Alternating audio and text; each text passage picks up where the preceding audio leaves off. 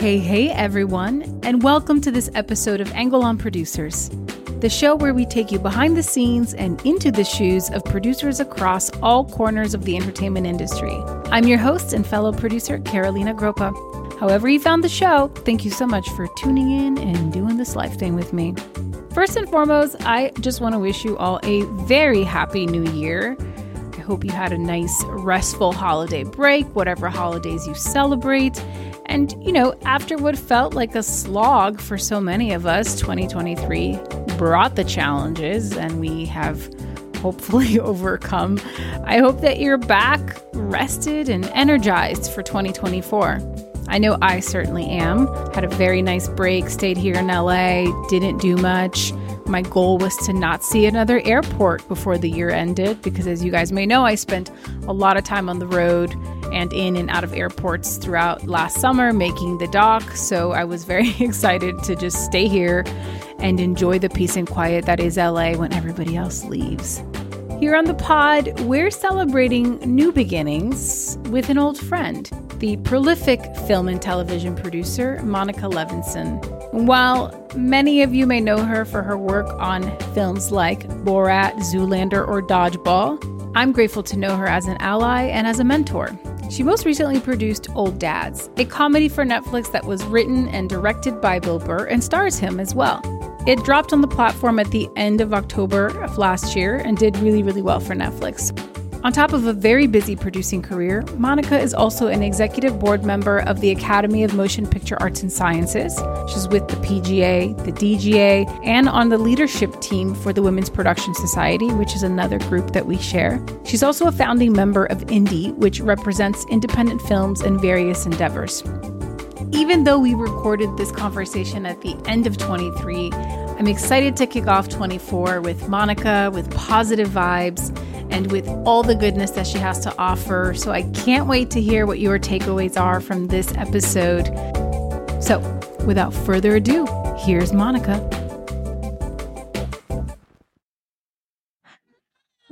It's so good to see you. You too. What a treat that I get to see you on the day of the Women in Film Gala. So I get to see you twice in one day. I know. You're going to be there? Yeah, I'm going to be there.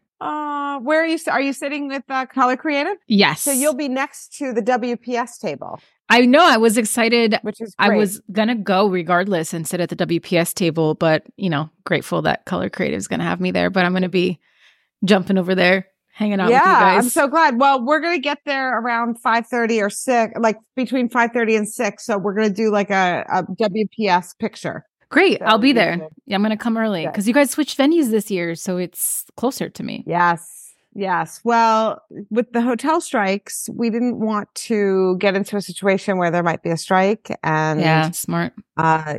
Be in a situation where people would have to feel the pressure of crossing a picket line. So we changed. So that's what we do. We pivot. Exactly. Yeah, no, we can just jump right in. I mean, okay.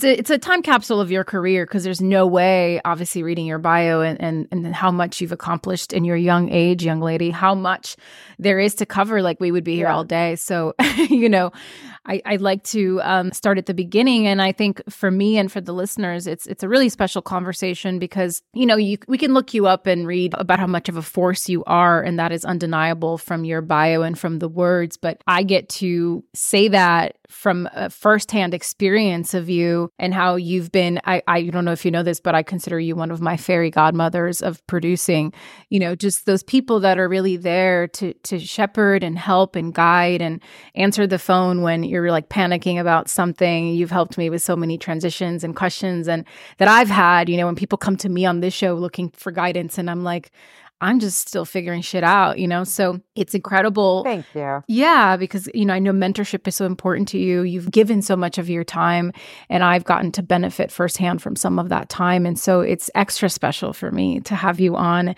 and to share the space with you. So thank you for taking the time. Of course. That's really sweet of you to say. It's, I feel like it's really important to help out our fellow producers and fellow colleagues in this industry, and people help me all the time. And, if I have information, I like to impart it. Yeah. Why have people struggle? It's hard enough. If you can have one shortcut It would be great. I know. Or just to even know that someone else has been able to weather that particular storm who's come before you too, you know? Yeah. It's very true. There's really no shortcuts, but you're right. It's about feeling that there's a process here and that other people have gone through it, even if it's not exactly the same path for each person. Yeah. And that it's possible. I think so much of the show, it really dives into this idea of longevity. How do you sustain yourself doing this work as producers? Because it is so hard. It can be so lonely. Even though it is a collaborative sport, oftentimes the role of a producer, there are moments where you're in true collaboration with others, but then there's a lot of time where you're alone. And so many of the women that have come on that I admire, really for them, what's been their secret sauce of how they've sustained is through partnerships, is through having whether producing partners or collectives and groups, communities where they can turn to and be like, I'm dealing with this. Have you ever dealt with that? And then you realize that someone else has had that experience and they can kind of guide you through your own journey and your own version of that experience. And I don't know, I find having created this show, having been a part of so many groups I now get to be a part of, WPS being one of them, it's just game changer. You know, it really is, knowing that there's so many women out there who are fighting the good fight and doing the Lord's work. To keep us going, so you know? It's true about partnerships. And I learned that with Amy Baer, who is a wonderful producer. And the two of us produced a movie together, along with when I was at Shiv Han's Pictures. But Amy we were on set every day together, and she brought one set of skills and I brought another set of skills. And I loved collaborating with her because I was able to learn from her and, you know, let her lead in certain ways. And she was able to do the same with me. And it was the best. It was like, oh, this is how it's supposed to work. Yeah. You know, it's not, you know, we don't have to do it all alone, and we can bring our specialties to the table. And I don't need to be good at everything that she's good at. I can be good at at the things I do, and lean on her for those other pieces where she can bring her strengths to the table. That requires tremendous humility and lack of ego, which, you know, it plagues some people in our industry. And I think oftentimes is what holds them back from reaching their highest potential, because it is so collaborative. And I think when you know your space in a certain team, in a dichotomy where you can really thrive, where you can really show up, that's where I've seen it really be that magic that everyone looks for in the partners. And you don't always find it, you know, and I think when you do have it, it's so precious. And the fact that you've gotten to have that experience with someone like Amy Baer, who's phenomenal, is remarkable. It was a blessing. And I've tried to do that since then. I learned so much on that project just by the collaboration and how to work with, within that collaboration, that I really have brought it on my other projects, and been able to take a step back and say, okay, this is what I will take care of this. And I see that you're really good at that. So why don't you handle that? Yeah, absolutely. Well, I want to take us back just to the beginning a little bit, just to the beginning seeds of your journey that has led you here. I know that you started your career in broadcast news. You went to acting camp, from what I researched. You took voice lessons, did tap, jazz, ballet, all of the things. But then you realized very quickly that that wasn't for you and you belonged behind the scenes. When you had that realization, how did you start to narrow in on what that behind the scenes could look like for you? Because you could have gone into screenwriting, you could have done all these other kinds of jobs, but what was it that slowly led you into this more of a producing path? I think first off, as I was growing up, I grew up in the suburbs of Washington, D.C. I didn't realize that I could move to California, that I could work in the film business. I just thought that was really cool. But in general, I was thinking, okay, well, I have to find a job where I can be close to DC, maybe New York. But I generally just fell to, anything organizational I sort of was attracted to. So I was editor of my yearbook. I like to go into management positions. And through my yearbook, actually, through that, we were named top Maryland yearbook or whatever. I can't remember the award we got, but we went to a convention and they screened a movie there and the actors came out and talked to us. And I was in the third row of the screening of this movie, White Nights, which was with Baryshnikov and Gregory Hines. But Gregory Hines came out and talked about the making of the movie. And I just remember just being in awe and hearing him talk about the actual producing of it and the production. And I think that sort of started my wheels turning. thought, oh, that's something. And I went to school at Syracuse at the Newhouse School and majored in television, radio, film management. So when I got out of school, I got this job in TV news, and producing was what I was doing within that company. I was like managing the office and doing field producing. And so it just kind of fell in and it fell into place. That was where I felt most comfortable. And it was very much in me about who I was. I was just somebody who liked to take control and lead. I was, president of my sorority. It was just, just who I am. Yeah. So writing was, I like to write, but not screenplays. I like to direct. As you know, I just dabbled in that on a documentary. But do I want to sit on set all day long?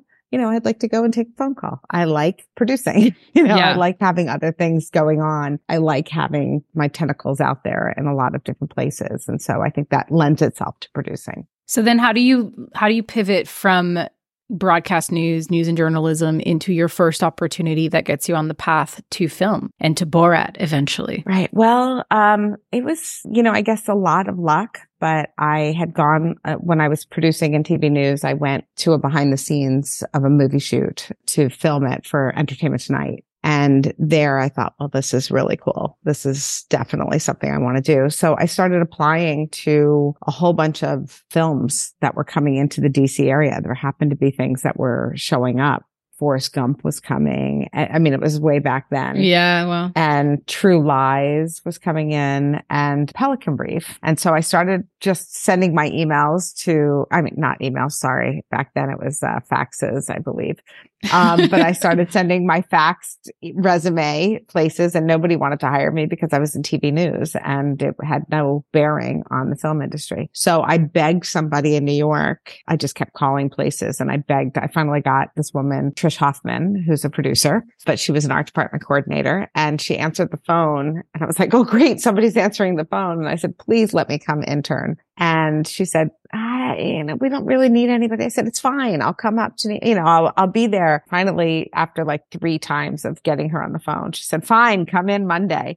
And I said, great, I'll be there. And I got my suitcase and, got on the train and slept on friends' couches for a couple of weeks in New York and interned for them. And at that end of that 2 weeks, I couldn't afford it anymore. I had quit my job in TV news at that point because they had wanted me to go into more sales and I wasn't doing that. But they did pay me $50 for waiting for the phone company one day, this job where I interned. And I had to sit and wait for them for 3 hours. So I said, well, does that mean I'm a production assistant and not an intern? And they said, yes. So I said, great. So I put PA, production assistant on my resume. Yeah. And it was a Ron Howard movie. And my goodness. So when Pelican Brief saw that I just worked in New York on a Ron Howard movie, they said, oh, well, why don't you come and work with us? Right. So that was sort of my start. And I got a job buzzing people in the front door and answering the phones. But on that job, I met Celia Costas, who is a mentor to me. Yeah. She was the production manager, I believe. And also Jamie Bosgard and Martin, who is also one of my dearest friends, my best friend. And she produces Bosch, but she was the assistant to the producer. So she said to Celia, I think Monica has a place to stay in New York, and they were heading up to New York after DC. So they brought me along and it just kind of continued from there. I did 8 movies with Celia after that. So you started as a PA and actually worked your way up through the production office. I did. So I went up, I became production secretary, really. PA, production secretary, assistant coordinator, production supervisor. And then I moved to Los Angeles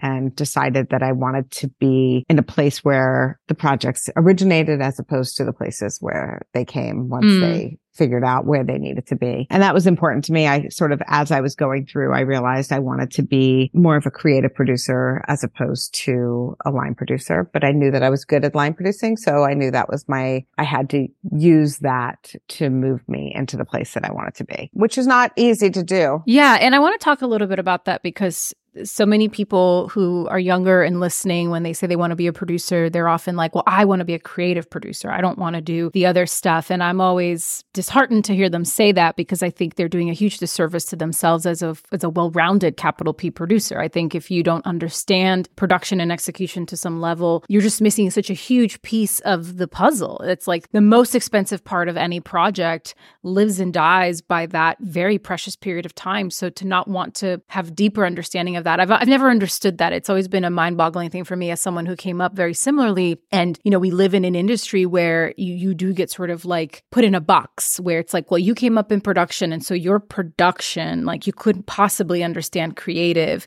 We'll leave that to the creatives and to the development execs. And obviously I find that very offensive and upsetting.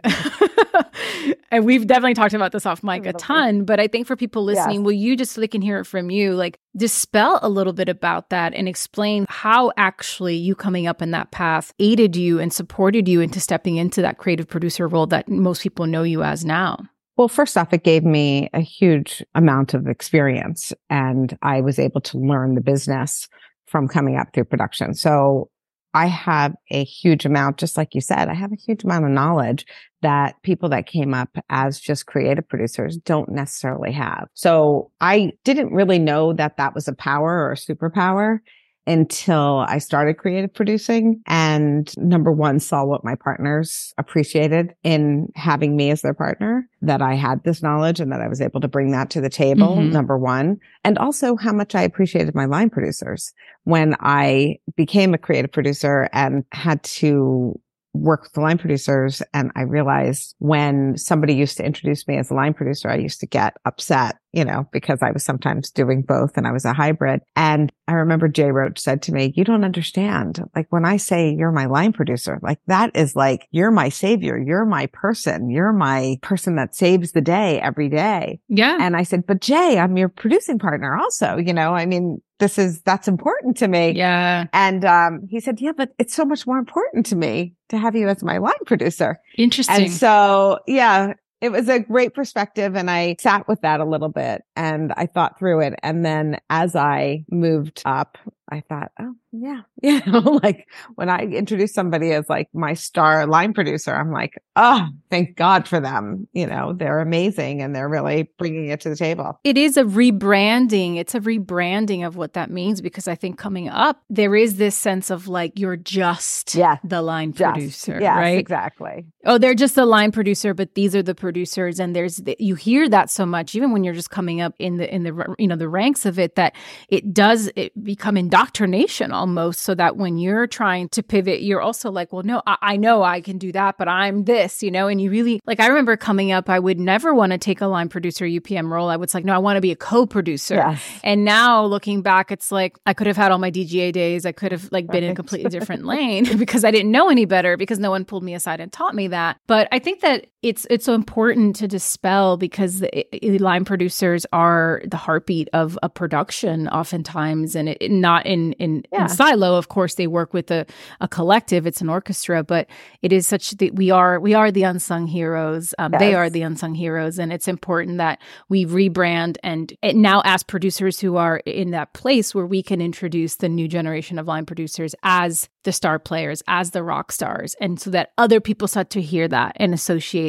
with that. Yeah. And there's, you know, listen, there's all different types of line producers. And true. So I was raised in the business, you know, by Celia, who once she was on set, she never left set. So that was how I did my job. And I, you know, from as soon as I became a production supervisor, I left the office on day one of the shoot and I never came back until wrap, because I would sign payroll sitting behind the monitor, you know, and just have the packages come to me to do that job, because I wanted to be on set and I wanted to be a part of what was happening on set. Now, there are some line producers that just prefer to stay in the office, and that's a different version of the job, you know, but I wanted to get that experience and I wanted to be there. And that's really, I think, what led me into being more creative, because I was there with every decision and I was on set as we were going along. And so that certainly helped. And having Celia, who, you know, did that and was a director's producer, if you will, somebody who really served the director in film. So, you know, for me, my biggest break was ZOOLANDER.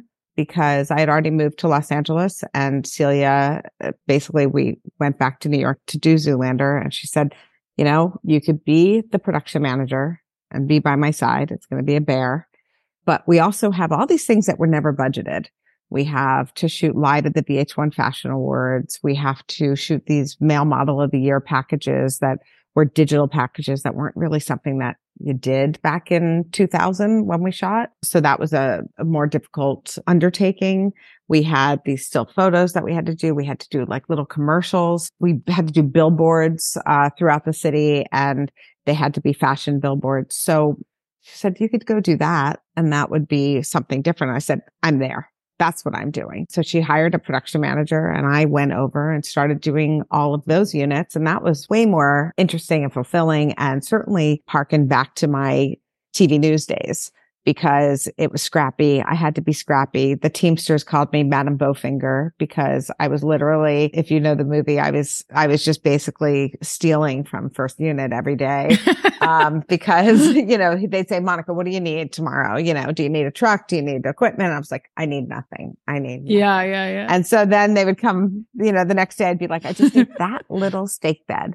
And then it's just sitting here all day. So I'm going to take it with me. We're going to take a camera from that truck, and I tried out some digital cameras, and it was, like the beginning of the digital era, and it was a Paramount film, but I was just like, these are packages that are going to be on screen, and we can do this. And I shot video, all through my TV news days. So that was just normal. So, I brought all of that to the table from the, you have TV news experience that has nothing to do with the film industry to actually it really helped me. So I did that. And then Ben and Stuart Kornfeld, who was Ben Stiller's producing partner, they asked me to stay on through post. And I knew post because of my TV news days as well. And actually Pelican Brief, I stayed on through post. So I was there for post production. So that just sort of started me on the more complete producing path, which is what I really love. And then, stayed on through home video, did the same thing for them on Dodgeball, and then called up Danny Goldberg, who was my boss on, the producer on Private Parts, the Howard Stern movie,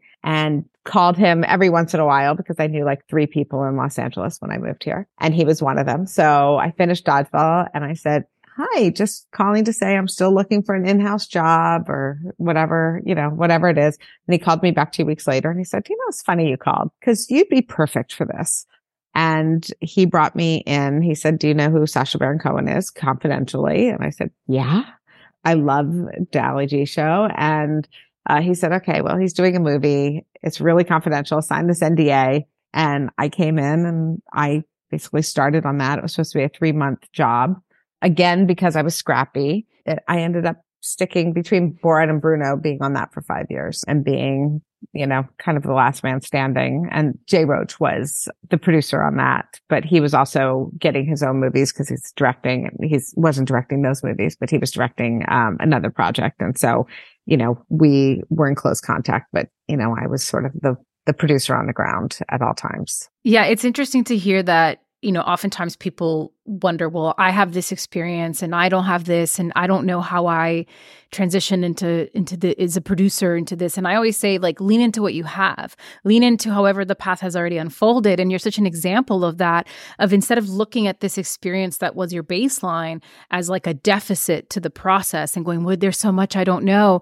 You said, nope. Well, you probably figured out at some point that nobody knows anything anyway, and everybody's just figuring shit out. So you were like, I'm just going to lean into all of this stuff that I do know and all these tools in my toolkit, and I'm just going to figure it out and make it happen.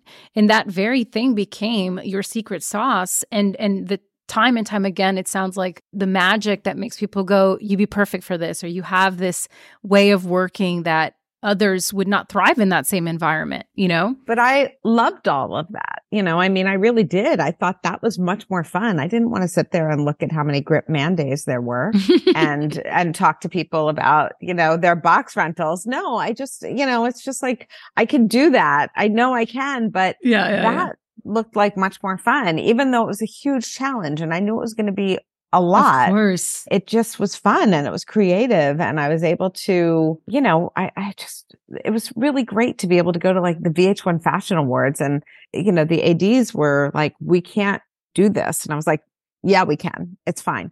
Everybody move away, move aside.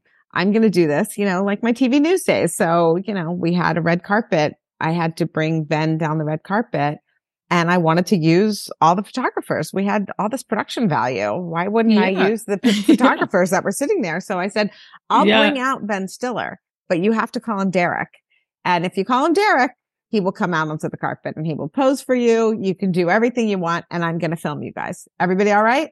And they're like, and I said, listen, it's the only way you're getting Ben Stiller on the carpet. So everybody cool? You're going to call him Derek? And I said, yes. So we filmed. He came out, everybody yelled Derek. All the photographers yelled Derek and he did his posing and we have the best shot from that. Of the real event. So there's a fearlessness to that, right? To just being the person who, as a producer, you are behind the scenes, but you are creating space, especially with this style of working, this documentary, mockumentary, which you've done, especially with Borat. Like you have to really insert yourself in places. You're not just behind the scenes being like, I'm just here if to sign a release or if you need me. Like you are a force that has to be front and center and will things into existence like most producers do, but in a really real way. Where do you think that fearlessness comes from you? And did you have at any point in the process during those various projects moments where you were afraid of like, how am I actually going to do this? I mean, I know you got arrested on one of the Borat films. Like some of these things actually happened. These are real world consequences. This isn't just like, we're making a movie. It's cute,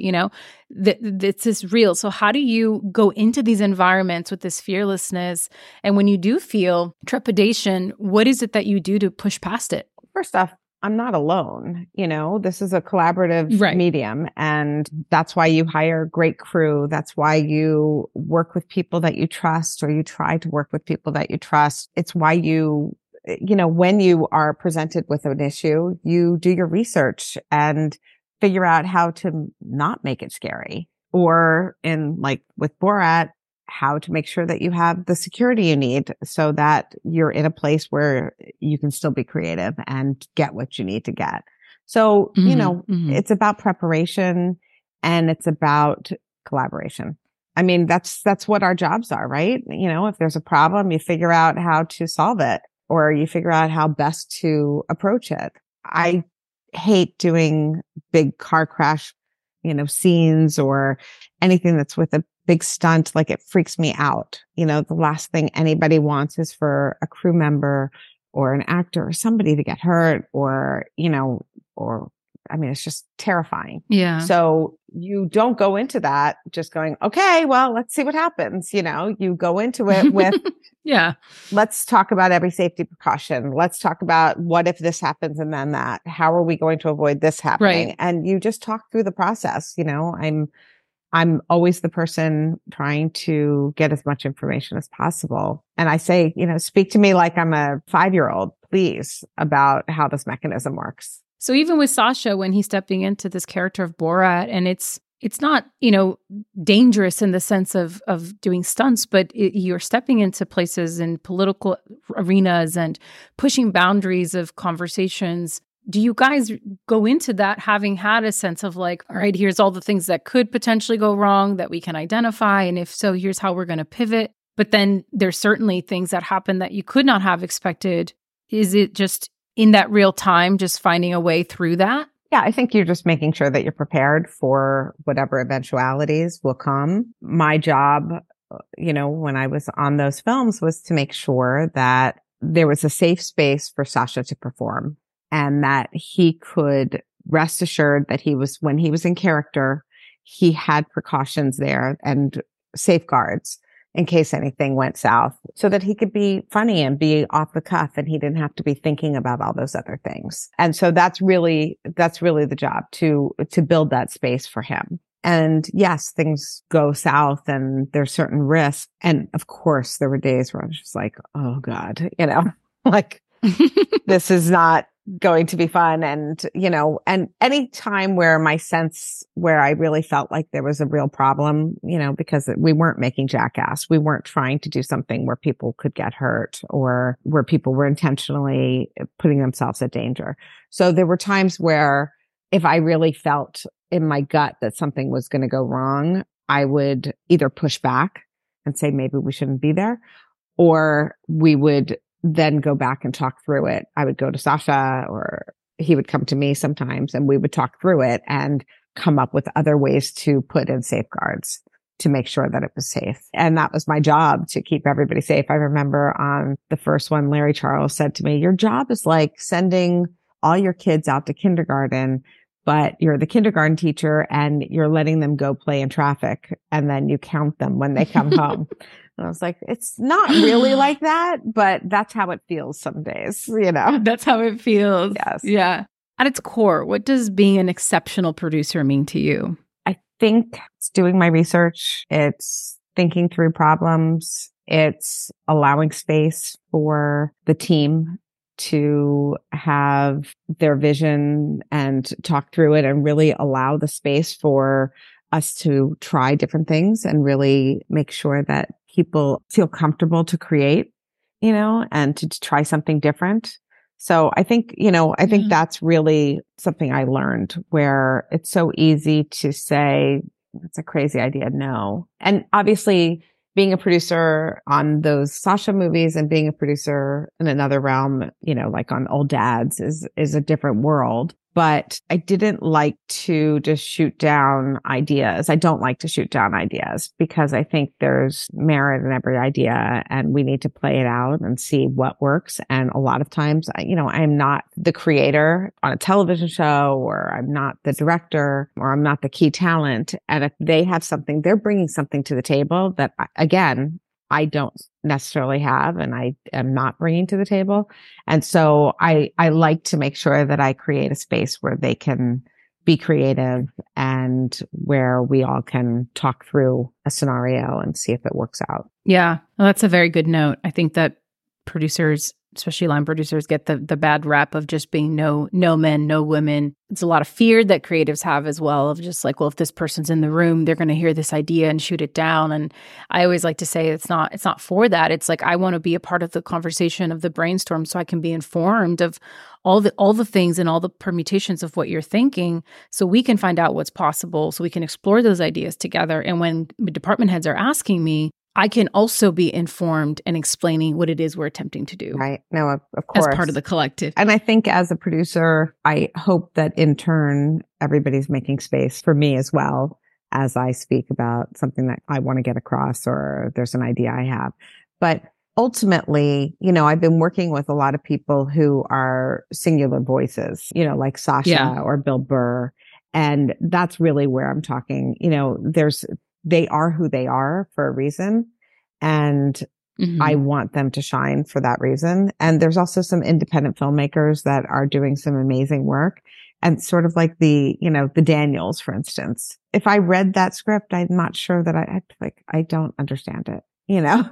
And, you know, and there's just a certain point where you have to go, okay, wait a second, let me take a step back and take, you know, I'm talking about everything everywhere all at once, but, you know, like take a step back and really think to myself, okay, these people have a specific vision that I really want to pay attention to and listen to, as opposed to my first instinct, which is this isn't the linear path that I can see creatively right there in front of me. How this unfolds. Yeah. So I just think that there's so many voices out there that we have to listen to those voices and let them, like I said, make space for them. Well, it's a symbiotic trust. I think in the same way that a good producer is creating space for a creative, the director, the filmmaker has to trust that at every step of the process, that producer has their back. Yeah. Because if you're constantly wondering what their intentions are, then you lose that collaborative spirit. And I say that a lot of times because it's always the questions about, how do you find a good producer and what makes a good producer? You know, creatives ask this a lot. And I ask, how are you a good partner to a producer as well? Yeah. You know, it's not just a one-way street. We're not just here to just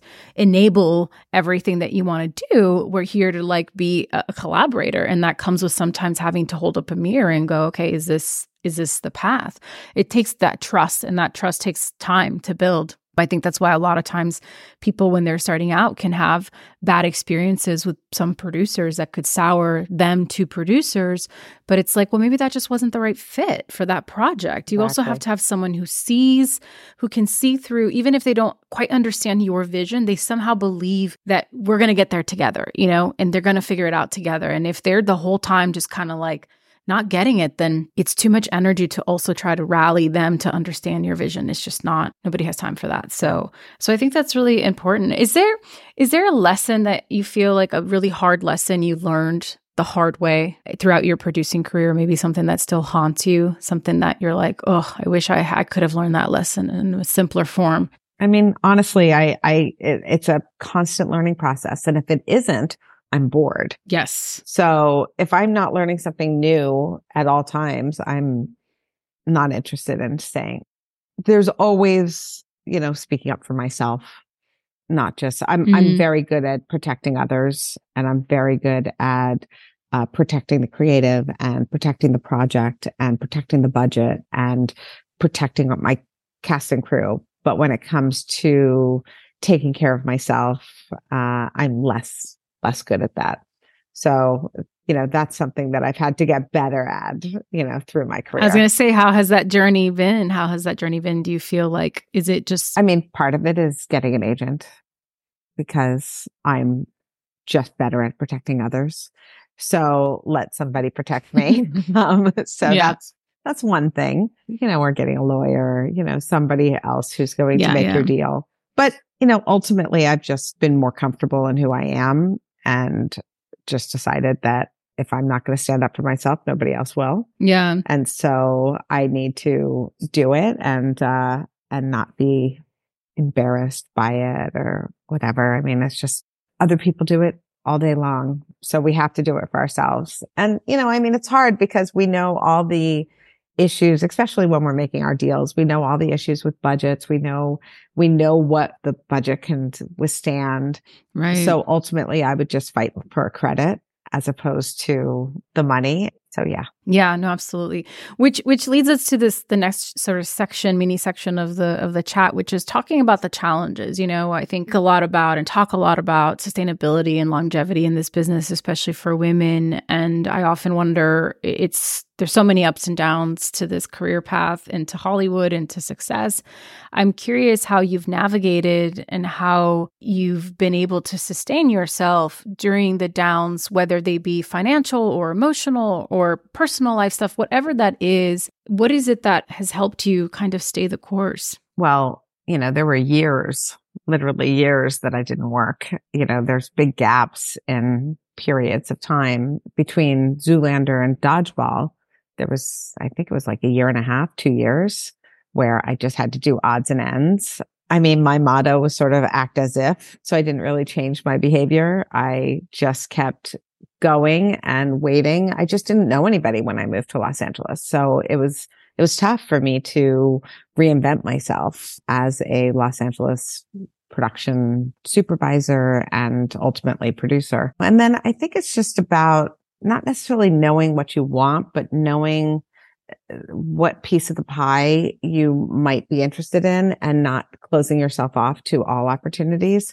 So I made sure that I was open to a lot of different things. And then I would know in my gut if something came along that just didn't feel right. And I felt comfortable saying, I'm going to not do that. Right. So, it's just about staying the course, I think, and just trusting your gut and be willing to try different avenues. Did you ever have seasons of any of those lulls where you maybe considered leaving the industry, where you felt so disheartened or discouraged because maybe you were getting, the odds ins and outs of odd jobs to kind of sustain you, but you were like, I know that I kind of want to be here. I know the piece of the pie that I want to be playing in, and I feel removed from that. Did you ever struggle with that? I struggled. I've always been trying to come up with what's my plan B.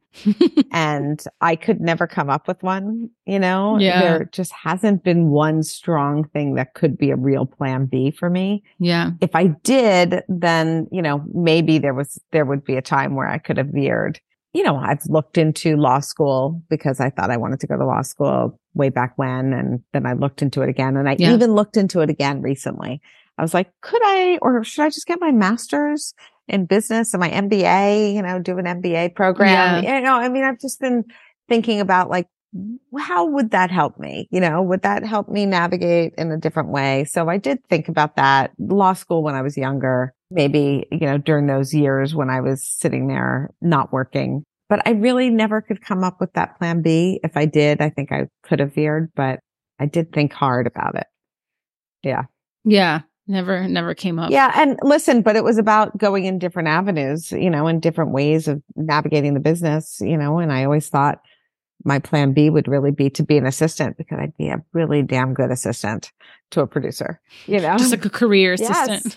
Yes, I'd be so good. Get paid a lot of money and I'd be fine doing it. I mean, I'd still be in the business. I'd still be a part of it. And I don't think that's a bad thing, Yeah, no, absolutely. You still get to be connected to it. So yeah, money has never driven me. So that's, it's about being in that seat and being a part of that process. That's good. That's good. It drives a lot of people. So, and there's nothing wrong with that. I think you have to know what is important to you. Yeah. So, in the light of a very challenging year, we're recording this at the end of 23, but we're going to release at the top of 24, which will be a great way to start the new year from a podcast perspective. But, it's been a hard year. We've had, we came off the heels of a pandemic to 2 strikes back to back. For me, the strikes, obviously, I'm glad that they have resolved, but there's still this larger looming issue of the entire business model has completely changed in a way that it's only harder and harder for indie producers to sustain, much less thrive in their career path. What are your thoughts on just all of it and like looking ahead to 24? And then for someone who is either coming up in the independent producing path, starting now or looking to kind of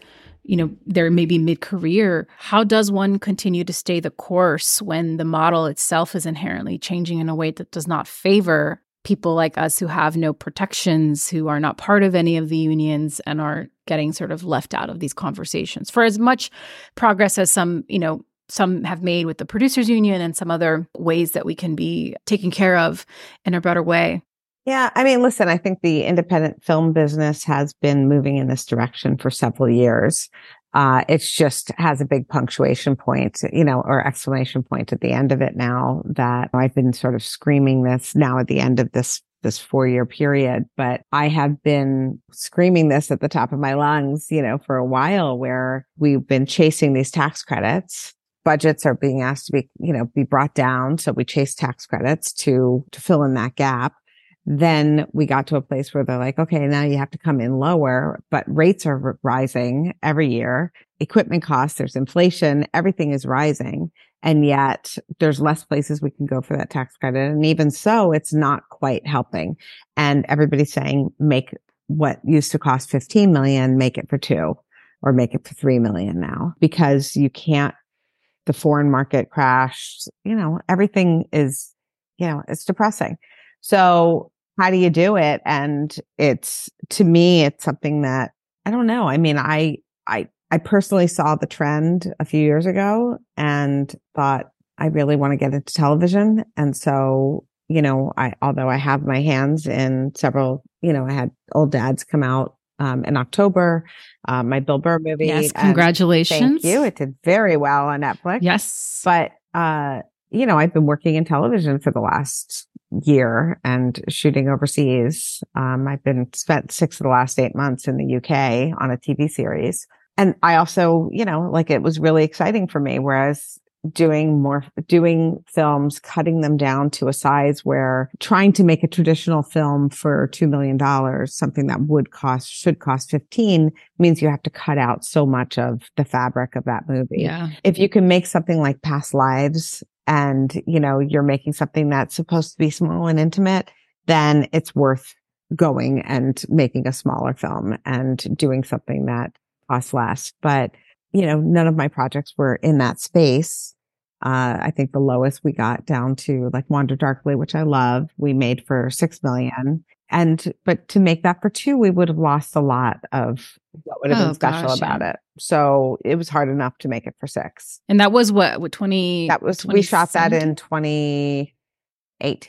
So, the business is tough. And I, my advice is, if you love it, you do it, and you keep trying, and if you see no other plan B, then you keep going. And if there's a plan B, a way that you can veer or do something that's within the means, within the business that still makes you happy, then do that and try to keep your independent business on the side, because I'm not sure that it is sustainable as a full career, because of our salaries that you get on a $2 million, $6 million, $10 million film are not necessarily sustainable unless you're doing several of those a year, but they require all of your efforts and all of your time because you don't have the infrastructure. And so it's all on you. And so there's no real way of, unless you're able to have, you're independently wealthy and somebody else is supporting you. Correct. Or you marry for money, not for love. Yes, exactly. Exactly. But, I think the average income of an independent producer, and I forget where this report was, but it was $25,000 a year was the average income. That means there's a lot of zeros, a lot of independent producers that are making $0 a year. And then there's a couple that are making 100 plus maybe. 200,000 maybe. But and that's like the year your project goes into production. That certainly doesn't take the development years into consideration and everything else. So that's why there's a lot of zeros, because it's the, years ahead, the years behind. And I think that's it. It's not to dissuade anyone listening. No. It's like Monica said, if you believe in this and you love this industry, you find a way, but it doesn't, I think the smoke and mirrors of the glamour of what it all appears to be, especially if you do get to have the moments of success where you go to a festival or, are nominated for awards, it can seem very fancy, but that is like the 1% of time that happens to a small percentage of projects. But if you love it and you think your project has it, then you go do it. And figure out a way to shoot it and pull every favor and go make it, because there's nothing better than something that you love and adore and other people are enjoying it. That's just why we do it. We do it for that moment that you get to. Sadly, that's going away too. But you sit in a movie theater and people have emotions. I remember my last Sundance was with Wander Darkly, and people crying in the movie theater and people having that visceral reaction to the movie. There's nothing better. I remember having a hard time catching my own breath, because it was such a special moment to have people, having an emotional reaction to something that you work so hard on. Yeah, absolutely. But, I hope that it inspires people to stay the course, because the reality is, if you can find a way to sustain yourself and still be able to push these important stories forward, it's important, because this is oftentimes it's somebody said this once on one of the conversations I had, that, the independent film scene is in a way projects that no one has asked for, but that everyone really needs, that the world really needs, and to be a part of getting to make those kinds of stories, it is really rewarding. But you have to have, of course, other parts of your life fulfilled. You have to be able to pay your rent, and if you want a family, like all of these things matter as well. So I think it's like everyone has to go on that journey to find that balance for themselves, because there isn't one secret answer to what is work-life balance, what is balance within pursuing things more on the independent side while still maybe having a full-time job that you have to work, Exactly. And it's, I think if it's something that you really feel strongly about and you really want and you love it, and you want to try, you should try. So we hope that encourages people, doesn't dissuade people, because we need you. No, we need those new voices. That's what I'm saying. Like those, that's why it's really exciting to see those special voices that are emerging every year at the film festivals. It's those creative voices that it's interesting, that are being mainstreamed by the industry. And they're, like Past Lives, for instance. I brought it up, just earlier, but it's just being mainstreamed. It's, on a track right now. It's lovely to see. I know. And it's so lovely to see that movie, similarly to Wander Darkly, but for different reasons, like sucked the soul out of me in such a profound way. Yeah. Both films I saw with my husband, actually Wander Darkly was one of our first date movies, which I don't recommend. Not a date movie. No. It was certainly not a beautiful experience. Yeah, no. Yeah, it was like one of the first movies we saw together, and we were just like, okay, how do we talk about this? But no, just really beautiful stories that I like those are the kind of movies that fire me up as well to go, wow, like if Celine Song could do it, like then maybe there's the hope for more of us and more of these kind of stories. But I want to shift gears a little bit because I want to make sure we have time to talk about your documentary, The Stories of Us, because it's so special to you, and the way that it came about and just reading about it is so fascinating. And this idea of producing your own work, of like believing in an idea and just kind of going to the end of that idea. And I know that the doc started as a personal project for you where you just wanted to sort of document, your family at Thanksgiving dinner and just have this for you guys. And then slowly it became clear that there was something bigger there. So talk us a little bit about when you realized, well, one, stepping into actually co-direct, and at what point you realized you needed someone else to support you. And then at what point between the initial dinner and the finished film did you realize, oh, this isn't just like a family sort of journal entry, video vlog, if you will. This is actually something bigger. This is a doc, and I want to share it with others. Well, yeah. So thank you. I mean, it's really, even though I put it out in the world, it's a very personal project, and obviously it's a love letter to my family. But, I just was filming because, my mother wanted me to do like a family history, writing it down. At dinner, she got some book, as a present for Hanukkah that year. And she was like, oh, it's, you write down, you ask your family questions. And I was like, I'm not doing that. So I brought a camera home and just naturally went around the table. And then it just became like a 3-hour dinner. And I filmed the morning activities because our Thanksgiving weekends we have a lot of family events with my cousins and my aunts and uncles and my, everybody, my siblings and my parents. So I came home and just put those tapes, they were tapes, put them aside and never looked at them. And 9 years later, my uncle just asked me what we were doing with them.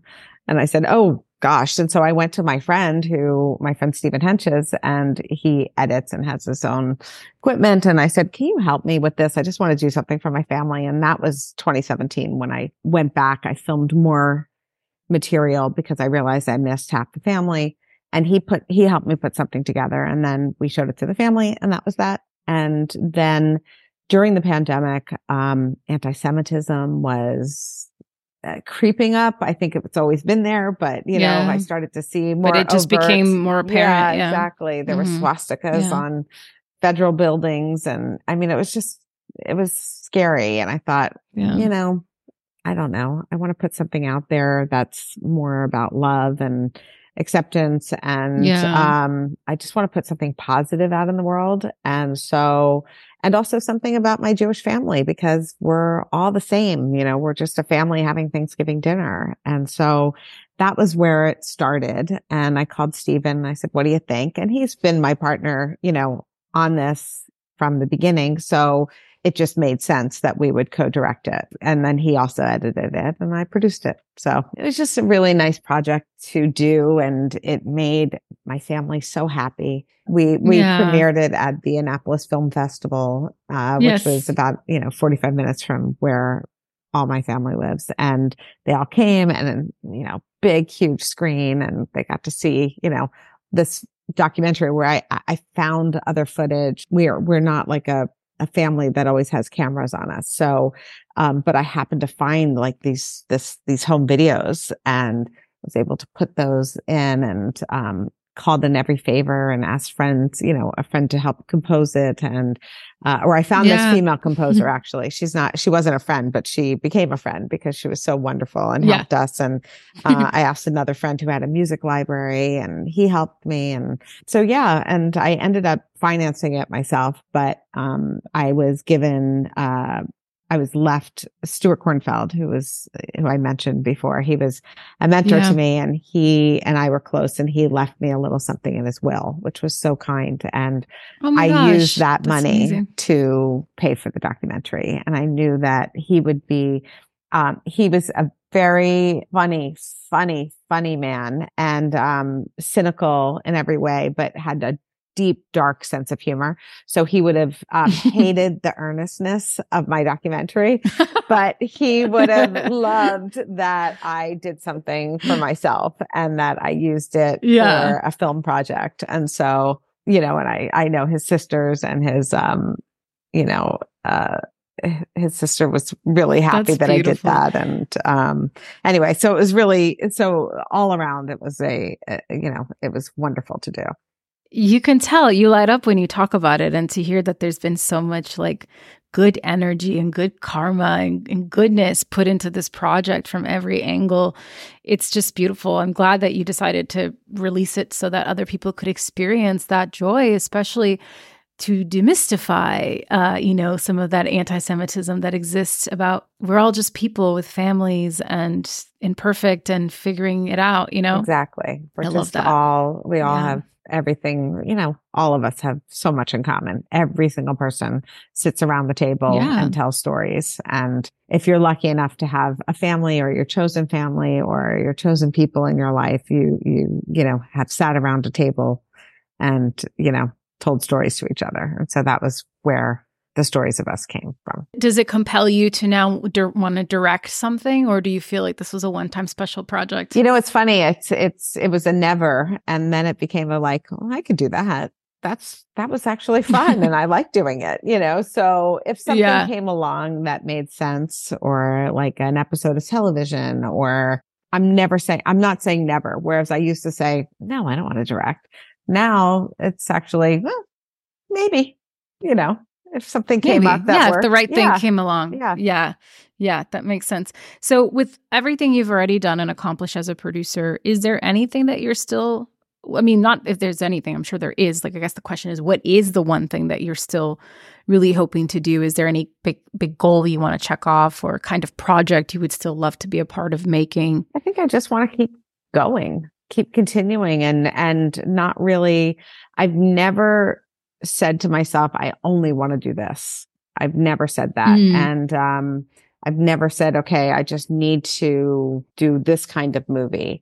It's just not been my path, and that served me well throughout my career because I've been open to other things. And I did say I wanted to do television. I didn't say exclusively, but it's great that I'm doing that now, and I love it. I actually loved being a part of it and learning new things and learning how that system works. We have 2 more days of filming. By the time we'll be in post by the time this is out. So that's great. But yeah, no, I'm just open. You've never placed that much value in the accolades. You've never been like, oh, I would love to have an Oscar one day, or work with Oscar-winning, filmmakers, or get to be a part of shepherding someone to that kind of place in their carear. That's not that important to you. I think it's really cool. It's great that I have a Golden Globe sitting over there. That's really fun. But I don't think it's why I set out on my journey. I want to enjoy my work. I don't, spend so much time working that I just need to enjoy what I'm doing. And so it's not going to be for an end goal, because that end goal is so brief. That end piece of it. It's the everyday that I need to enjoy, because sometimes, it's not well received, or you're not going to get the critics to like something that you did, or people don't watch it. So really you need to enjoy the journey. I love it. Well, I'm so grateful. Thank you for taking the time to sit with me today and share a bit of your journey with me and the listeners. It's why I do this. It's people like you coming on and sharing that makes the show possible and makes people stay their course and stay inspired and feel less alone in their own journey. So before I let you go, I always like to wrap up with this fun little lightning round, which are just 5 fun questions to take us out. Okay. Thank you again from the bottom of my heart. It's such a treat to start today with you. Thank you for having me. So nice to see you. Yeah. Likewise. Okay, so here we go, the lightning round. Okay. What's a song that teleports you to a happy place? Don't Stop Me Now by Queen. I like that as my alarm sometimes. Such a great song. Okay, latest piece of art that moved you. It could be a book, film, TV show, anything. I'm going to name something from not a recent thing, but Lars and the Real Girl is an independent movie that really moved me because of the humanity in that movie, where even though he was odd and believing something that nobody else believed. Everybody stood behind him and backed him and was kind to him. Fill in the blank. When I'm overworked, blank helps ease the stress. Going outside and seeing some sunshine really helps ease the stress. And taking a walk too. Taking a walk. That's very healthy. Most people say wine. Oh. So. And also getting on the phone with my friends and family. So that also does it. Yeah. Yes. Connecting. Yeah. To nature, to people. Yes. What is one of the most worthwhile investments you've ever made? And it doesn't have to be financial. I bought a house right before the pandemic, and it had outdoor space. And that meant the world to me, to be able to be outside and to be able to look at the sky and see the hills. And I just really like that's why I mentioned the sun before, because it means so much to me. So that was really worthwhile, because I am able to have that respite when I go home. Well, the final question, which is borrowing from Inside the Actor's Studio, it's the question that he asks all his guests at the end, inspired by the famed French journalist Bernard Pivot, which is, if heaven exists, what would you like to hear God say when you arrive at the pearly gates? Hi, everybody's over there. Go join the party. I love that. Yeah. That's beautiful. I think that's it. Who wants more than that? That's it. There's nothing more to say. Thanks so much for tuning in and doing this live thing with me. If you like the show, please don't forget to subscribe on Apple, Spotify, wherever you get your podcast. I'm at Carolina Gropa. The show's at Angle on Producers. And I'll see you next week. Beijos.